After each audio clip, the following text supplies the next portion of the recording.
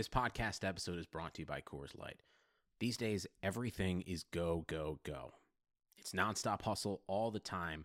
Work, friends, family expect you to be on 24/7. Well, sometimes you just need to reach for a Coors Light because it's made to chill. Coors Light is cold lagered, cold filtered, and cold packaged. It's as crisp and refreshing as the Colorado Rockies. It is literally made to chill. Coors Light is the one I choose when I need to unwind. So when you want to hit reset, reach for the beer that's made to chill. Get Coors Light in the new look delivered straight to your door with Drizzly or Instacart.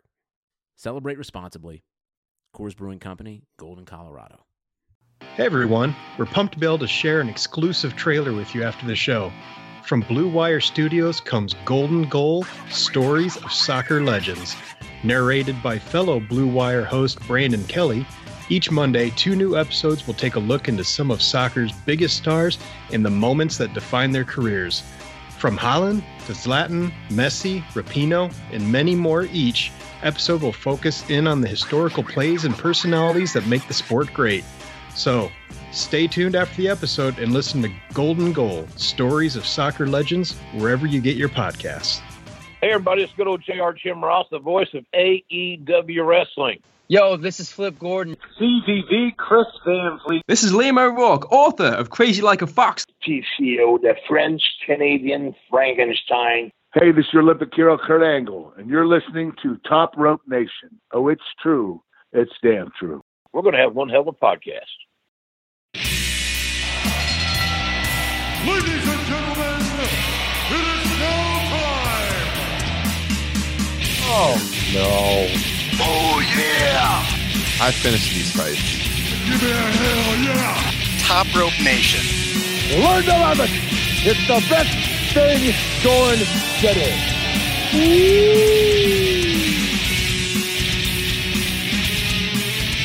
Another awesome week of pro wrestling in the books, guys. I thought this week maybe even topped last week. We had the second week in a row of AEW Fighter Fest taking on the NXT Great American Bash. We're here to talk about it. It's episode 156 of Top Rope Nation. My name is Ryan Drosty, and I am joined here by Kyle Ross and a returning Justin Joint. Justin, you weren't able to join us last week for the Wednesday Night Wars. Glad to have you back. Who'd you think won tonight? Well, it's tough to say. I don't have a good setup, so I kind of do the back and forth. And I have YouTube TV, so there's kind of like a 5 to 10 second delay when I'm flipping back and forth. So I hesitate to say just because I don't feel like I got a full grasp on either show. NXT had, I think, by far, the biggest moment with Keith Lee winning the title. They had another really good match with Isaiah Scott and Gargano. But other than that, I mean, I think, match of the night is probably that 8-man tag. And there's plenty of other good action on AEW. So I'm going to have to say AEW. Okay. Kyle Ross, what do you think? Do you concur with Justin, or do you have different thoughts on that? First off, I'm not stopping tonight until somebody loses an eye. Let's put that on the record, okay? What a gimmick that's going to be, huh? Yeah. Wonder if it's gonna be like Demolition Man. Remember when Wesley Snipes cuts the dude's eyeball out and then uses the scan to get in the door? What a movie that was! Why don't we talk about Demolition Man more on this podcast? But to answer your question, second week in a row, I think AEW had the deeper show overall, but NXT once again had the more noteworthy main event, as Justin said. I think if you're taking into account the full 2 hours, AEW was probably better. Real quick, the big fault in Demolition Man is that they were all about Taco Bell and not the superior Taco John's. Oh, yeah. I agree. It's been too long since we talked about Taco John's as well on this show. That would have been way more believable if everyone just decided every restaurant in America should be Taco John's or San Angeles, pardon me, for the fans of Demolition Man. Oh, yeah. I would agree with both of you. I thought AEW was the best show top to bottom. I also thought the main event was the most noteworthy thing, although, that's kind of historically speaking because you got Keith Lee now holding both belts simultaneously. We kind of made predictions on that on last week's show and how they would handle that. We'll see moving forward. But I think the 8-man, on AEW was the best match of the night. Overall, I felt like AEW had less filler. It's going to be really interesting when the ratings come out tomorrow, because everyone has really been following this the last couple of weeks, because NXT now 2 weeks in a row has won viewership. But AEW is still winning the 18 to 49 age group demographic. They actually widened their lead last week. 2 weeks ago, the 18 to 49 rating was really, really close. AEW still won. Widened that lead last week. We'll see what happens tomorrow with the ratings. But I don't know. It'll be interesting because this Keith Lee, Adam Cole thing got spoiled. So we'll see if that affects the NXT rating at all. I know there was people out there saying, they taped 2 different endings. I think someone from NXT had put that out on Twitter. But indeed, they were trying to cover. To say that. Trying to cover. Keith Lee did win. He is currently the North American and NXT champion now, and pretty cool moment to close NXT, that is for sure. But I thought AEW closed the show on a pretty cool moment too. You had Chris Jericho out there with Orange Cassidy, making Orange Cassidy look really good. This guy is incredibly popular, and depending on what happens with Orange Cassidy moving forward, we might look back at this main event he had with Jericho as kind of one of his defining moments as well. So I thought both shows went out in style.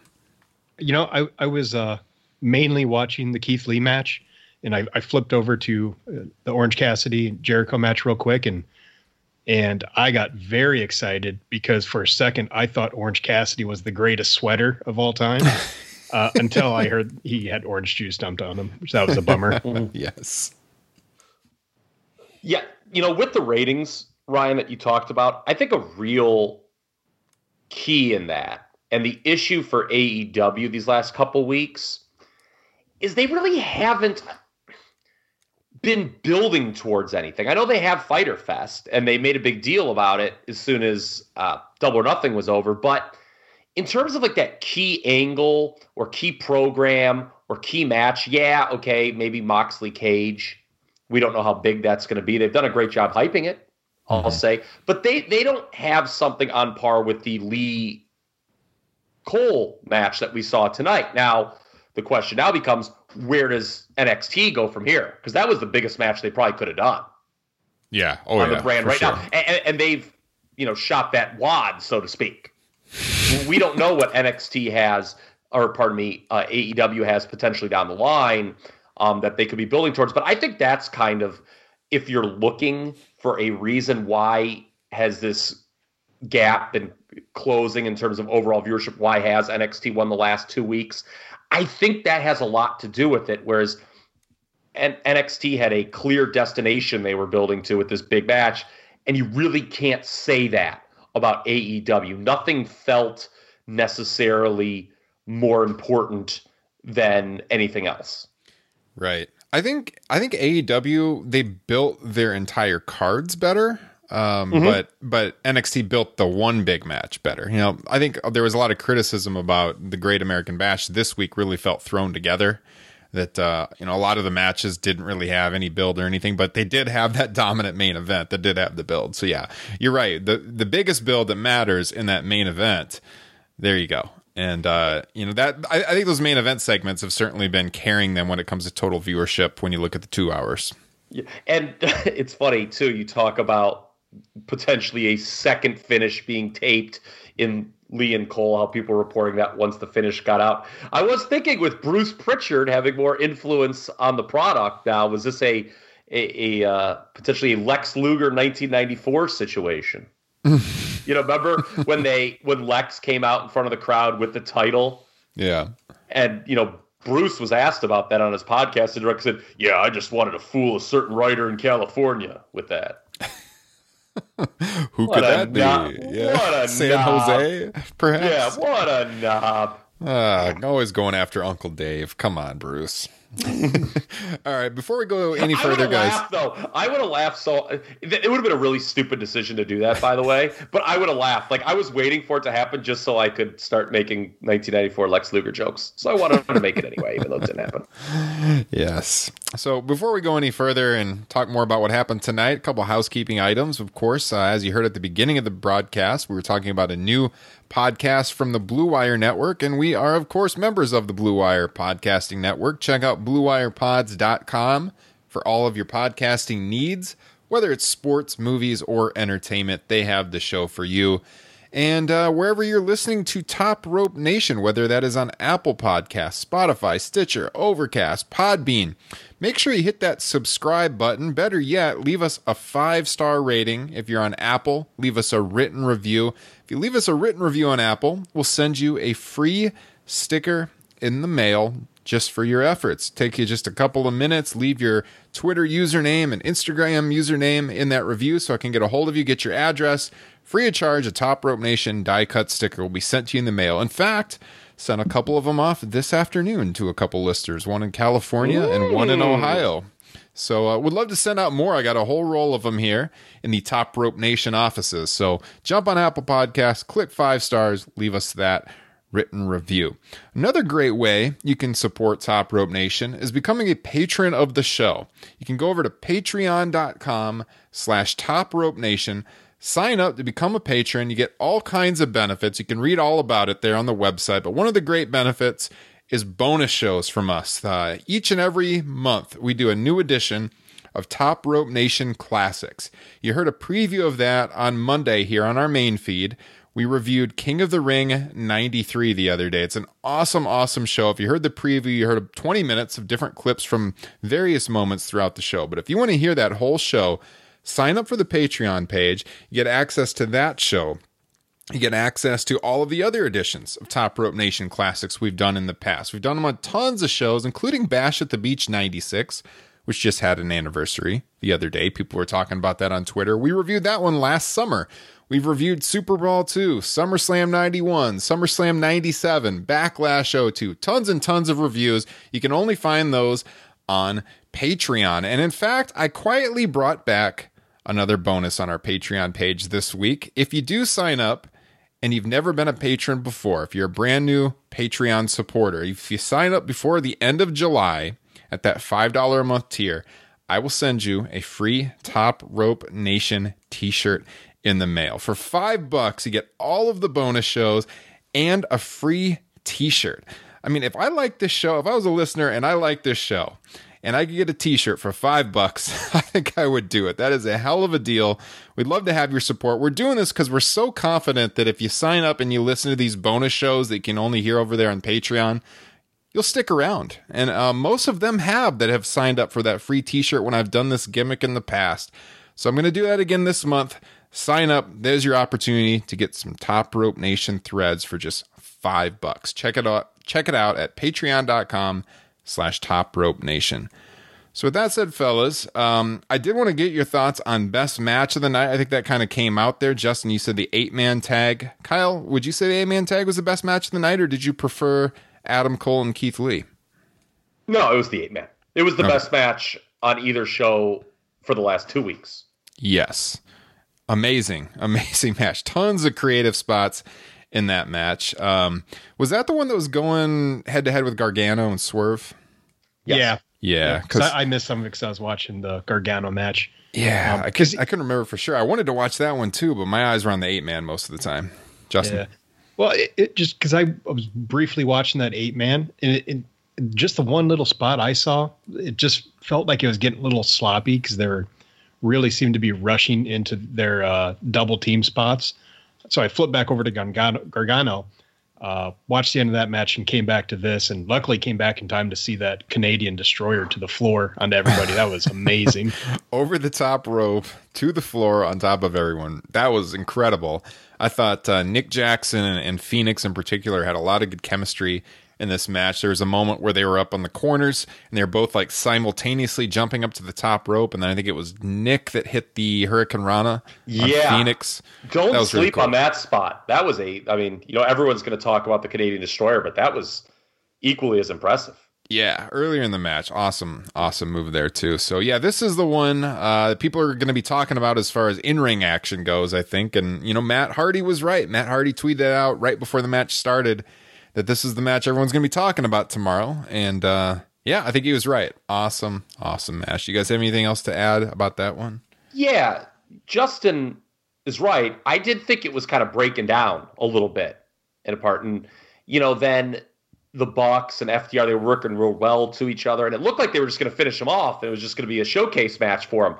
But when they didn't get the pinfall on that Powerplex deal, the match just absolutely took off after that. It became a whole different dynamic. Obviously, you had the key story with FTR and the Bucks working well together at first, but then their miscommunication spot, I like how that led to the finish. That's a good story.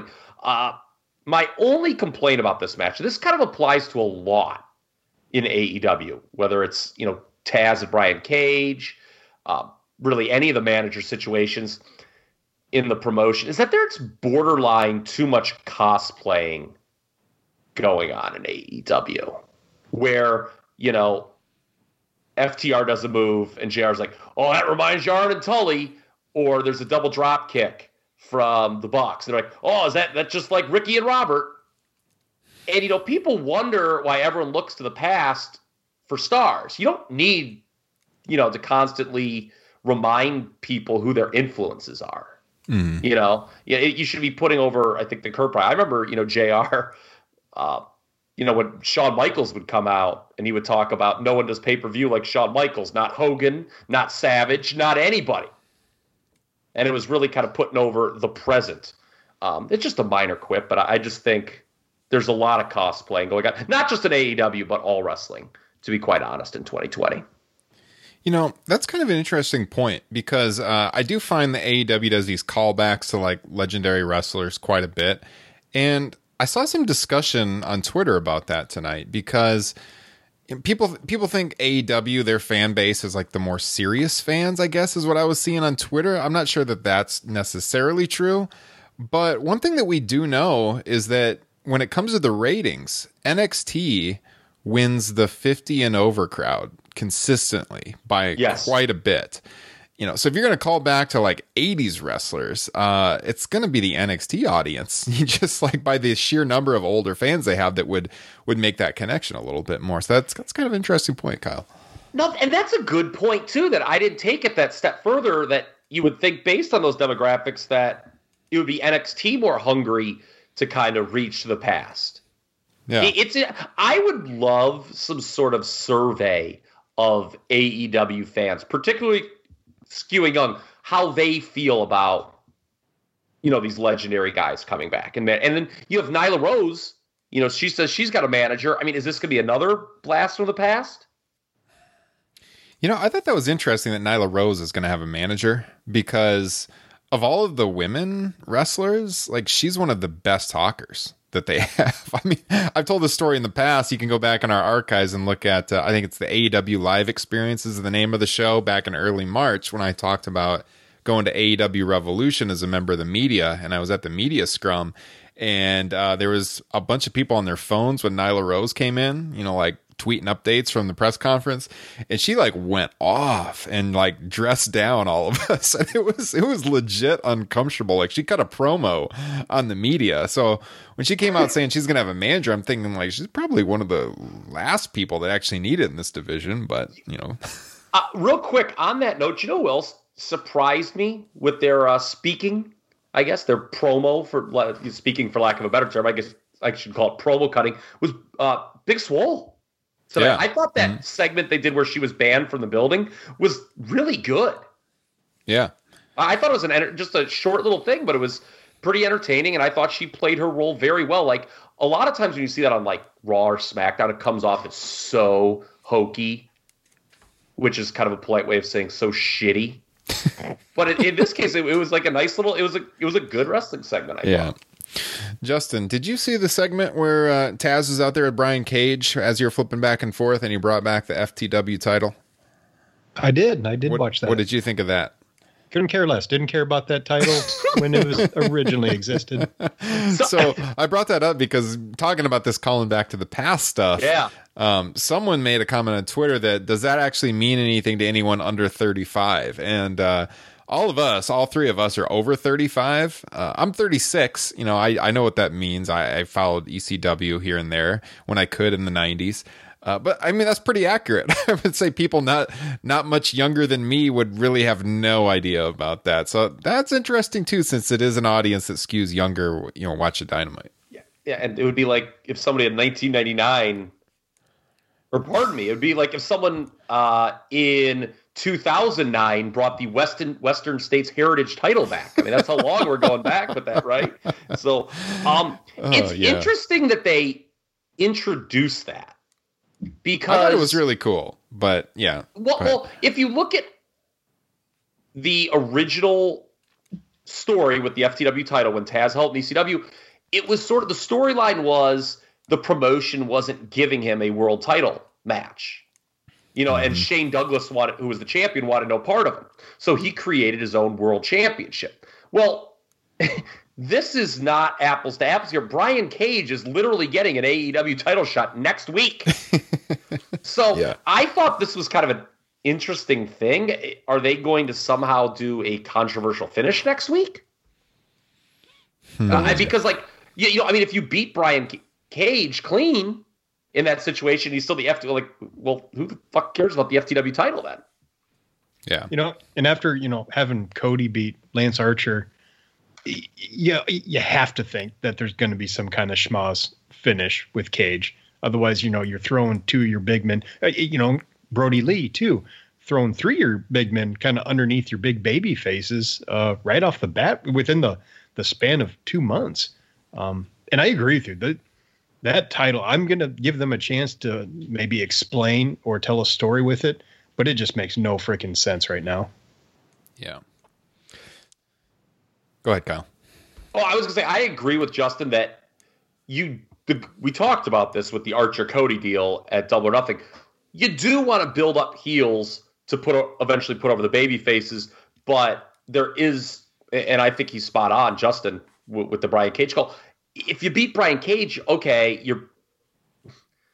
what do you do with him then? And then you've kind of got three heels. Okay, what do you do with them now in that same situation?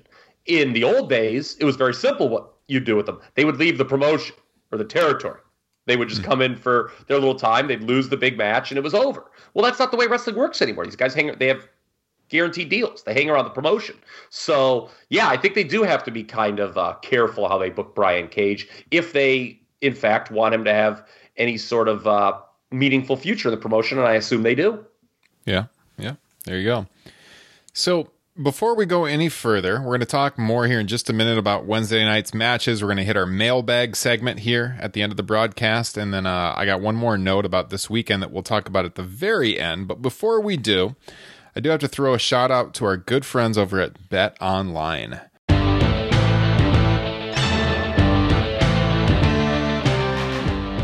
Sports are coming back, and so are your chances to bet on your favorite teams and events. And there's no better place to start than our exclusive partners, Bet Online. Get in on the action for this week's big UFC fight, or check out odds on NASCAR, Formula One, and the Premier League. Can't wait for your team to come back? Bet Online has future odds, including win totals, division winners, and even league championships. Or check out daily simulations of Madden and NBA 2K to watch and wager on. Visit betonline.ag and use promo code BLUEWIRE to receive your new welcome bonus. That's promo code BLUEWIRE. BetOnline, your online wagering experts. All right, so as we mentioned at the top of the broadcast, Keith Lee, a double champion, the North American champion, the NXT champion. Where does NXT go from here? Where does Adam Cole go from here? We talked about this a little bit last week. We made our predictions. Now, I'm not going to take too much credit because I've been calling for Adam Cole to lose the title many times in the past. But I did say last week it's going to finally happen here. Keith Lee is going to become a double champion. That's what happened. It was taped at the end of last week, as we said. So what do we think? And we found out you were correct like the next day. Yeah. It didn't take until tonight because the spoiler came out. Did that affect either of your emotional investment in this match? Because I know all three of us knew what the result was. I think it did hurt it for me a little bit. especially when you're flipping back and forth between channels, it kind of made me more likely to watch Jericho and Cassidy. Yeah, I don't know. I've gotten used to spoilers over the years. It definitely took away a little bit, just knowing the finish, but I was still pumped to see the match because I like both guys. You know, they're wrestling a lot. I would say I probably, though, I would have been more emotionally invested for sure if I didn't know the result. There's no denying that. I think the rating may tell us a story on how fans, worldwide feel about that. Because we all know the story 20 years ago with Mick Foley, right? Not only did WCW's decision to announce that Foley was going to win the title backfire, not hurt WWF, it actually helped WWF because everyone changed the channel. And, I remember that time period. I knew for like 6 days that he had won the title. I mean, I was always like checking whatever, rogue website that Scott Keith was writing for me back in that day, probably. There's a callback. I was always checking the spoilers. And I remember reading it whenever it came out, like Mick Foley's going to win the title. I was like, that's sweet. And I remember that didn't really hurt my viewing. I still thought it was really cool. Of course, the WWF title change back in those days meant quite a bit. Certainly a more important thing than, in all due respect, Keith Lee winning here. Mick Foley was a bigger deal. But, I think the ratings may tell an interesting story on that spoiler. If NXT doesn't win overall, then I think the spoiler may have hurt them. I think that would be fair. And we'll have to see, the quarter-hour breakdowns and whatnot. Now, we talked about this earlier. Did part of you think that the WWE might have had an alternate finish up its sleeve, and that this leak was some sort of ploy to work the internet? A little bit. I mean, we know that the company has in the past taped multiple finishes before and going way back. So yeah, it crossed my mind that maybe that was legit. I kind of felt though that like we're in such an age of spoilers and have been for a long time that, if they tape Keith Lee winning the title, and that would be, for him and his career, such a cool moment for him. You got to air it. Why take that away from him? So that was kind of my number one thought, but it was in the back of my mind. And the reverse of the spoiler is that could backfire on you if you had that alternate finish scenario. Like if people were expecting Lee to win and he doesn't, that could really piss your fan base off potentially. Yeah. So I want to make one last point about the booking of Lee. You were right, Ryan. Now, I selfishly wanted Keith Lee to use this winner-take-all scenario as a mechanism to get Keith Lee to the main roster. It's not that I don't think Keith Lee deserves being NXT champion. I think he certainly does. But I want to make a point about the booking of Keith Lee because, Ryan, I know you're going to agree with this because you did 4 months ago. I think 5 months ago. It's actually longer. 7 months ago now that I checked the match. Keith Lee was in a triple threat against Finn Balor and Tommaso Ciampa. I believe it was in December. It was in December. It was right after Survivor Series. And remember, Justin, I think you agreed too, but I distinctly remember Ryan agreeing. We were like, Keith Lee should have won that triple threat and gone on to beat Adam Cole. Mm-hmm. And that's 7 months ago. Yeah. When people ask me what's wrong with WWE sometimes, I don't want to take anything away from Keith Lee again. I just want to be honest here and give objective takes. I think the scenario I just laid out there sort of encapsulates an issue with WWE in that they always feel they're 7 months behind what they should do. Even when they do something that's right, it was, it would have been better served in December when you would have had a crowd, by the way. Yeah. No shit. Yeah.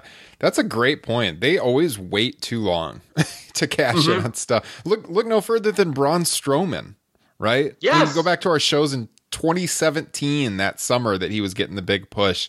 We thought like that was the time to do it, not 3 years later. And does anyone really care about Braun Strowman as world champion now? Not really. I don't think so. But in 2017, people were pumped for it to happen. And as you mentioned, there was a crowd around. So yeah, I think that's a good point. Yeah, booking is all about not just the right person, but the right time. Mm-hmm. Getting so excited here, I just hit my microphone. But yeah, and I just think and Keith Lee again, he's hot, but when I was just watching this match, I was thinking to myself, I'm like, this is really cool. I really like Keith Lee.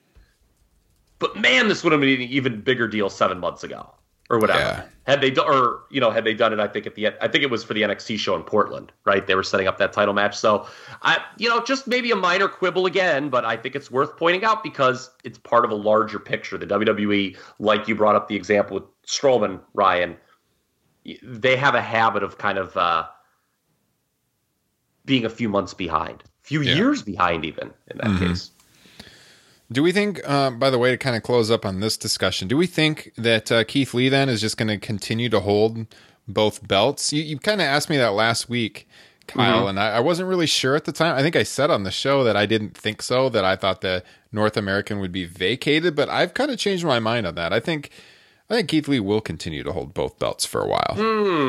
I think it'd be awfully weird for you to promote this match as winner takes all, and then you vacate one of the titles right away. They've been pushing this, like the 2-belt stuff so much now, like on the main roster. The commentary team was pushing that first person to hold 2 singles titles in NXT ever, and I can't help but roll my eyes because they've only been in existence for 2 years. Yes. Yeah. Very true. Kyle, you don't think so, though, from your reaction there? No, I actually do. I think you guys make good points. I think doing that for at least a while makes sense. I think the only counter, or maybe a main counter argument, is there's a lot of people on this NXT brand that probably could use the North American title. We talk about, there's too many titles, in the quote unquote main roster. I don't think there's too many titles in NXT. I guess I should take that back. The Cruiserweight title is completely pointless. Sorry. It just is. Like when your NXT champion, former now champion, Adam Cole, is not 200 pounds, I don't see the point. Yeah. In having I just don't like you've conditioned your audience to think cruiserweights are, well, okay, they're just not good enough to be pushed at the main level. That's what that's what the view is, and that's because that's how you've pushed it for 20 years. So that belt's meaningless. I think the North American title has some value, so I don't necessarily think you want to keep it on Keith Lee forever. Yeah, it'll be interesting to see how they get it off of him while keeping him looking strong. Yeah, and it's obvious he's going into a program with Killer Kross now, this was a reason that I kind of thought Adam Cole might win, is because they teased something with Kross and Cole earlier, a couple of weeks ago on TV. Who is Killer Kross? I don't know that wrestler. Pardon me. Jesus. Pardon me. Jesus. Pardon me. We gotta get up on the WWE lingo here. Sorry. Yes. Well, I mean, yeah. Who will get the North American title opportunity? Then I guess we should be asking.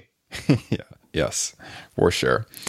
On the other side, on AEW, we talked about him earlier. Orange Cassidy. Perhaps it'll be one of these big matches in his career we look back on where Chris Jericho, they looked to make him in this match. Jericho won, but Orange Cassidy, as I talked about at the top of the show, incredibly popular guy on this roster. And I thought that was an entertaining match too. Justin, I don't know if I've ever really got your opinion on Orange Cassidy. What do you make of him? I love him. I loved the kind of the silly gimmick when he first came in. And, after tonight, he's really proven that he belongs. And, we were talking about the ratings earlier. Thank God he's in AEW, because if for some reason that main event drew a poor rating, Vince would pull the plug on him right away. Yes. Blame him for it. Yep. And I don't think Tony will do that. I think Tony knows they've got something special on their hands there. But yeah, I'm really impressed with him in the ring, the character, and how organic it feels for him to switch to that kind of goofy hands in the pocket shin kick guy to somebody who can really go in the ring. He's just unique, right? Yes. In a business built on uniqueness, this guy is truly unique. There's so many guys in the business right now who can go out and work a match 100 miles per hour and have a good athletic match. But this guy, he's a good worker, but he has that character. and he really connects. And going to Revolution, he was one of the probably top 3 most over guys on that entire show. Just a huge response from the crowd in Chicago for him. He is incredibly popular. Kudos to Chris Jericho and making him look good too in the main event tonight. So I thought that was all well done. Kyle, you have any thoughts on the AEW main event? I think there's an argument Cassidy should have gone over. Yeah, for sure. That would have been a big surprise and a cool deal. I don't think it would have hurt Jericho. And if you have something big planned for Jericho in the future, which I guess they do, he can always get that win back. I mean, but I don't think that would have hurt Jericho at all. So Orange Cassidy's a tremendous underdog babyface. And you hit the nail on the head, Ryan, with a word you used, unique. That's the most important thing in wrestling. In an era where so many people seem interchangeable, unique is the key, man. Unique. And with the ratings point that Justin made, the Jericho and Orange Cassidy, that brawl they did a few weeks back, did a disappointing rating. And you got to think if it's Vince, would he even go through with the match? He probably certainly wouldn't have put it in a main event slot again. He would have probably just had Jericho squash Orange Cassidy in the middle of the show. Mm-hmm. For sure. But, hats off to Tony Khan. He kept his faith, and I think they had a pretty darn good main event. Yeah. So one of the other things I wanted to hit on here is I wanted to talk about the opening matches of this show. So to go complete 180 here from the main events to the opening matches. Last week we talked about how we thought, especially AEW, really started off well with their tag team match last week. This week, I thought the same thing. I thought the Omega and Hangman Page match against Private Party was very good. Not as good as the 8-man later, but still really good stuff. And then I thought the Candice LeRae Mia Yim match that was going head to head with it over on NXT was pretty entertaining too, despite Candice LeRae as a heel being an absolute joke. Kyle Ross. Okay, wow.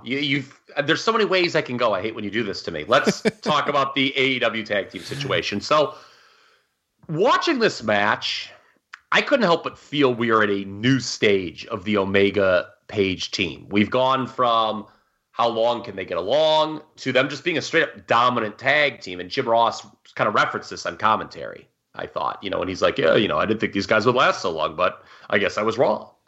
And with the quote-unquote threat of them breaking up really no longer in play, Ryan, I think we said this last week, it would be really stupid to do that breakup, not in front of an audience. You got to have a crowd there. So you're not doing that angle anytime soon. But that makes it kind of trickier to convince the audience that this team might lose, because they're really good. I mean, this is a very strong act together. I mean, when they come out, I'm like, this is a main event level superstar act. I like the match better this week. For the record, mainly due to the fact I like Private Party better than Best Friends. So that's that. As with the Garganos, that tale of woe, both husband and wife going over tonight. Not surprising. Johnny and Swerve was good, as you guys have both said in this telecast. But I want to go back to something you texted us earlier this week, Mr. Ryan Drosky. Here we go. Yeah. It was about, what was it? It was about Candice LeRae's theme song, right? Okay, I was just thinking how that whole thing started. I was just thinking how I often reference like you and Justin's text, but rarely do my texts get brought up. So go ahead. Well, this was a good one because it got me thinking when I saw both of these matches announced for the show. So we collectively have all been pretty critical of the casting of Johnny and Candice's heels, right? It's pretty bad. It's not a good Yeah. Now, that said, no matter how you feel about that heel turn, it was positioned as a really big deal, was it not? They had this big cinematic match that took up the whole show. Unfortunately, yes. Okay, but it was positioned as no matter what you think about it, it was supposed to be a big deal within the brand, correct? Yes. Okay, how have both of them been booked subsequently? Not strong. They've lost most of their key matches, which, you go back and it like when somebody turns like that, to justify the turn, they need to be more successful. And that hasn't really been the case. So that's just bad booking 101, in my opinion. I bring all this up because when these matches were announced tonight for tonight's show, I thought there is zero chance in hell either of them is losing. And sure enough, they did not. Yeah, the finish of the Candice LeRae match I did think was really cool. How she hit the neck breaker from the top, like they were up on this table that was across the top ropes doing this balancing act, and she did the swinging neck breaker onto a bunch of chairs and got the win. That was really, really cool. The heel Candice LeRae, not so cool. I just don't buy it at all. I don't think anybody does. I like Candice LeRae a lot. You just watch her on TV. She just seems like, one of the nicest women you could ever meet. And she just does not fit as a heel. I tweeted out the gif of like the child trying to put the blocks in the wrong holes tonight. Like that's Candice LeRae being a heel. It does not work. And the text that I sent you guys was, they had released Candice LeRae's new theme song, and it was a picture of her trying to look like a heel as the cover art for the picture.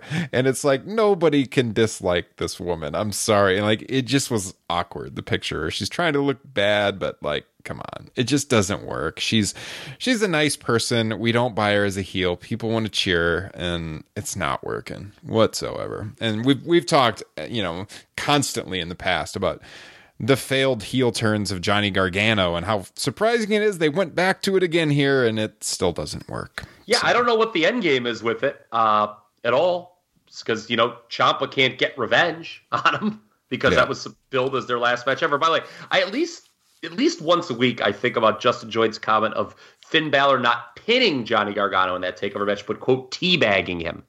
And I laugh. Yes. And I laugh because that's what. Don't forget about that. Before said heel turn, he was beaten clean as a drum by Finn Balor. Yes.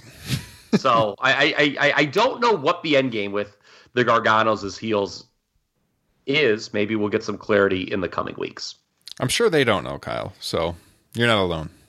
Yeah. They probably don't know either.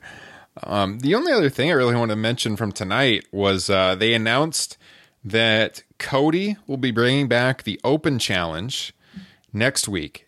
And two things about this. I immediately thought, well, that's interesting because next Wednesday night will be the exact date that all the no competes end from all the WWE stars that were released back on April 15th. But just minutes later, Cody then tweeted out a picture saying that Sonny Kiss had accepted the challenge, and he had a graphic for it and everything.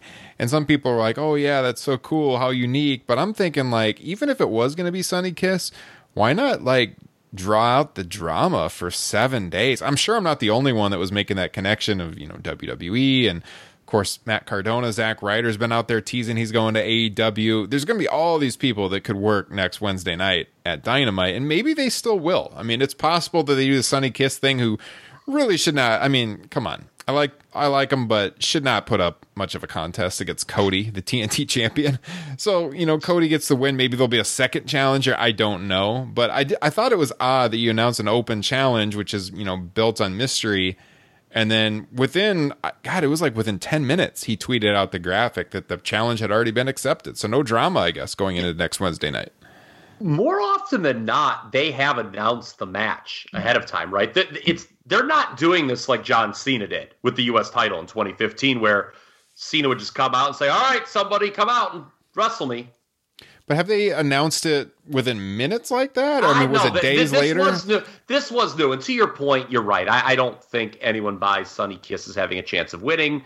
Sonny Kiss should not win. I will say this.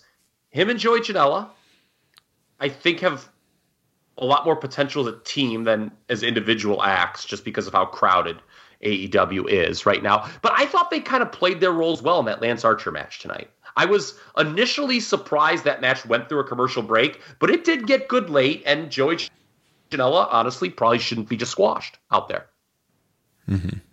Yeah. So just that. But you're right. I think the whole open challenge, I think the allure of it is the drama. Yeah. And doing that seems counterproductive. Mm-hmm. Exactly. So that's the Wednesday Night Wars this week. One other thing I want to mention before we get to the mailbag is the fact that over in Japan this weekend, New Japan Pro Wrestling So bringing back fans. They're going to be in Osaka over the weekend, and they've got two big shows. They've got the finals of the New Japan Cup, and they also have Dominion, which has been rescheduled from June. Both of these shows will have 1/3 capacity fans. So how depressing is that, fellas? Here in the United States, our COVID cases still skyrocketing. Over in Japan, they got fans coming back for live pro wrestling with two huge shows. For New Japan, you're going to have Evil and Kazuchika Okada in the finals on Saturday of the New Japan Cup. The winner will face on Sunday Tetsuya Naito for the IWGP Heavyweight and Intercontinental Championships at Dominion. So big weekend in store for New Japan Pro Wrestling. You want to watch those shows, check out New Japan World. We'll try to mention them on the shows next week, but I guess, as a wrestling fan, it's exciting. There are going to be some fans, some real fans in attendance at the Osaka Joe Hall this weekend. So I wanted to get that out there on the show. How does that make you guys feel as American wrestling fans? Justin Joint? Funny what happens when the majority of your society wears masks. Yes. Look, you guys just need to learn to live with this disease, okay? Oh, no. What an ass. You know what? What A complete ass.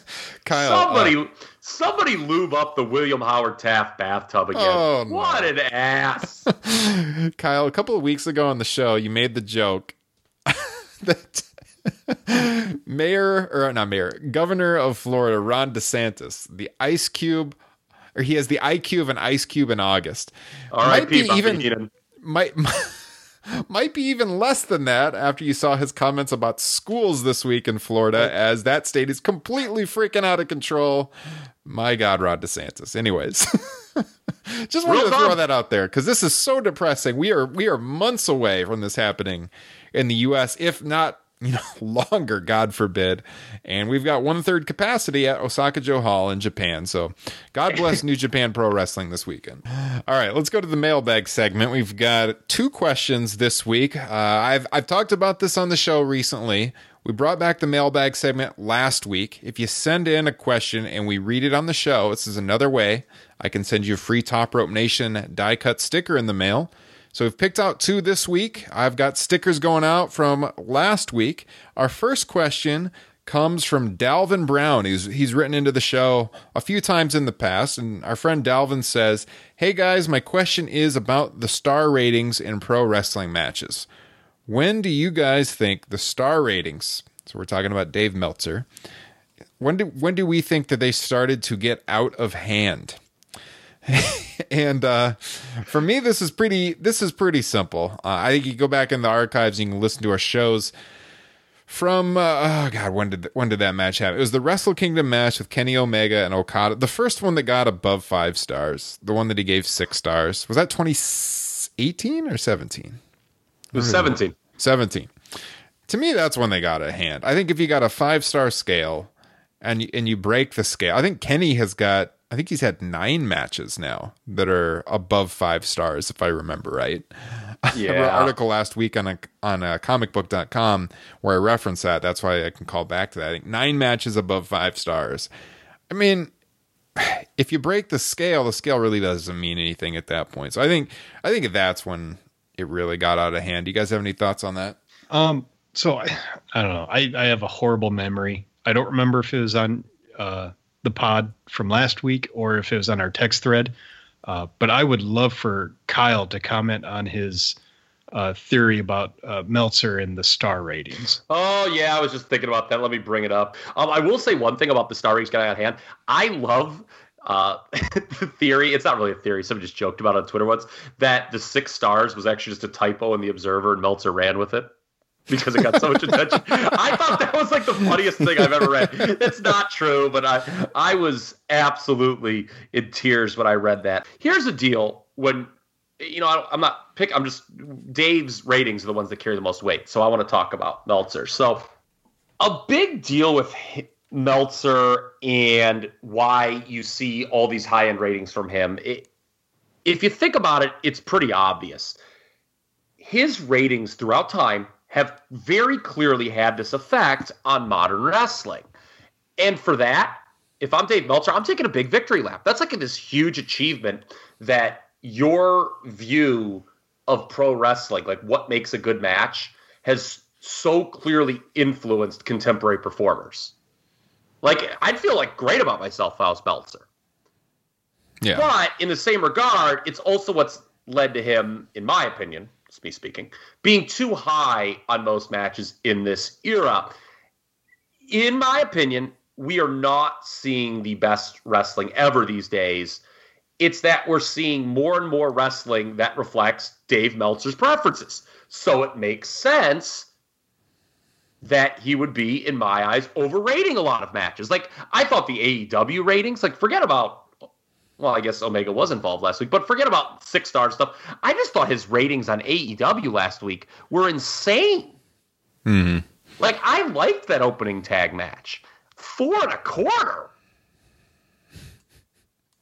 4.25. I mean, I thought he was like a star too high on every match. And again, these things are just personal preferences. You know, one thing with me is, now that I'm almost 40, I've been watching wrestling for over 75% of my life. I'm very comfortable, you know, in my own. Like, if I disagree with Meltzer, I don't care. Like, it used to be like, oh God, I don't want to like admit that maybe I didn't like a match that everyone else did. Like, what did I just watch last night, actually, that I wasn't as high as? It was Ishii and Takahashi. I like, you know, that was like the highest rated match from the New Japan Cup so far. I wasn't in love with it, quite frankly. I didn't think it like was a standout deal where I was like itching to watch it back again. But that's just me. And what you need to remember is, if it's me, if it's Meltzer, if it's Ryan, if it's Justin, whoever, star ratings are just a reflection of someone's own personal preferences. They're not the end-all, be-all. And if you follow someone long enough, you're going to catch on to their personal preferences. And the kind of style work today is very well suited to Dave Meltzer's preferences. And that's why you get a lot of, you know, high-end star ratings from him. Mm-hmm. Well said. I have nothing to add. I think you hit it on the head. I thought when you sent that in the text thread that was, pretty much right on. Totally agree. Our second question, this one comes in from Steve from Pittsburgh, Pennsylvania. Steve says, there's been talk lately about an AEW Four Horsemen. Ric Flair said recently in an interview that he would have no issue with them doing this. Who would we want to see in an AEW Four Horsemen? Kyle, you're laughing. Well, per our conversation a half hour ago, I don't want to see him do it at all. Like that, I think that would actually be a bad move. It doesn't mean they can't have a 4-person group. But you know, I mean, that would be, of course, you know, compared to the Horsemen. I just, you know, I think doing any sort of Horseman cosplay gimmick is a bad move, personally. Yeah. What about you, Justin? I am pro having a Four Horsemen. That's the one area of cosplaying I'm for. Maybe get rid of all the other stuff and do it. And if they're going to do it, the first no-brainer is FTR. I mean, they're, pretty major knockoff of the Brain Busters, Tully and Arn Anderson. Leader-wise, I think you got to go Cody or MJF. And for that fourth spot, I'm thinking that maybe the Barry Windham spot. That I don't know. I don't have a good handle on that one. Suggestions? I don't know. I was definitely going to say Cody too. I think you look at this as you're going to elevate someone. I think FTR would be a good fit. And then you pick a fourth one it's someone you're going to elevate from down the card. You know, kind of like how, you know, the WWE redo of the Four Horsemen, the Evolution, elevated Orton and Batista. So who you have to look kind of towards that middle part of the card. Who would you elevate to the main event scene? That's a really good question. You guys aren't going to like this. I heard a rumor that they were a while back kicking around the idea of a MJF, FTR, and Sean Spears group. So you got 3/4 of it down. What do you think about your buddy, the 10 guy in there? Well, you know, FTR you talked about that Barry Windham role. He's got the black glove. He's managed by Tully. Ooh, you know who else would be a good one? He's probably not refined enough. How about Barry Pillman Jr.? I knew you were going to say that because he just wrestled on Dark against the 10 guy, right? That made me think of him too. And I'm going to say this. I thought that match, it wasn't like a blowaway match. That's something you should hit pause on this podcast to go watch right now. But I thought it was exactly what it should have been. I enjoyed that match. I made it a point to watch it last night, right? And it was exactly what it should have been. I would much rather see Brian Pillman Jr. in that role than Shawn Spears, personally. But yeah, we'll see. We'll see what they do. Good question. If you have a question you want to send in for the mailbag segment, topropenation@gmail.com. Get it to us by next Wednesday night, and we will get it on the show. Kyle. What? I am not going to read that. What? Kyle kayfabed a question on our list. Our next one, which was not actually sent in, says, how attractive is Kyle Ross from a blind hot woman across the deep Amazon jungle? Wait a minute, that's not how it was signed. It was supposed to be signed all women across the United States of America. Who changed that? Oh my God. Kyle Ross. I thought that question was real. I thought someone really sent that in. I thought our listeners were very astute. With that said, guys, I did want to say I made our YouTube channel active again today, actually. I am going to be posting some content from a regular podcast here occasionally on YouTube. It'll be different because, there's images. So I posted a video of our Undertaker draft from a few weeks ago. And when you watch it, it's kind of like a slideshow, but it's got pictures of the matches we talk about as we pick them. And just another way to get the podcast out there. One thing, if you listen to our podcast feed, one thing I would greatly appreciate you doing is going to our YouTube page and just hitting subscribe. It's youtube.com/topropenation. And the reason I say that is because YouTube will not let us monetize our channel until we have 1,000 subscribers. We used to be fairly active on YouTube. We haven't been recently, but we don't have 1,000 subscribers. We have a few hundred, but we need a few hundred more. So if you can hit that subscribe button at youtube.com/topropenation, that would help out a lot. And we'll be putting more content out there on the YouTube page if it does well. So wanted to get that out there. Of course, I mentioned earlier in the show, the Patreon page, King of the Ring 93, an awesome show. You heard the preview on Monday. You want to hear the whole thing. Sign up on Patreon for $5. You get all our bonus content and a t-shirt in the mail. Hell of a deal. Patreon.com/topropenation. So with that said, you can follow the podcast at Top Rope Nation. We're on Twitter, Instagram. We're also on Facebook. You can follow me at Ryan Drosty on Twitter. And Kyle, where can the listeners follow you? At TRP Kyle. And Justin. At Justin Joint. when he's on there occasionally. And yeah, that's pretty much it. So this has been episode 156 of Top Rope Nation. We'll see you guys on Monday. Have a great weekend. Walking in the middle of the go walking in the middle of the night. Oh no.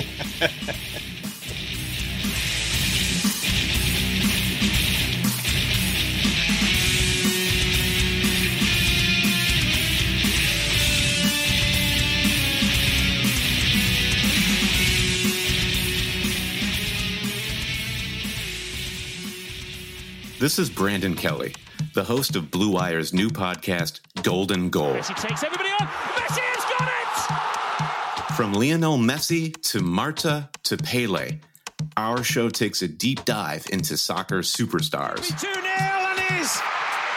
What a World Cup for Megan Rapinoe. From Zlatan Ibrahimovic's brash confidence with the play to back it up, to Megan Rapinoe's heroic outspokenness and World Cup flair. Each episode examines a personality of the world's game. We'll dig into Maradona's Hand of God performance and subsequent downfall, the teenage trio at Dortmund that signaled the next generation of superstars, and that infamous headbutt that slung Zinedine Zidane from glory. Golden Goal, soccer stars and the moments that made them. Premiering this summer on Blue Wire.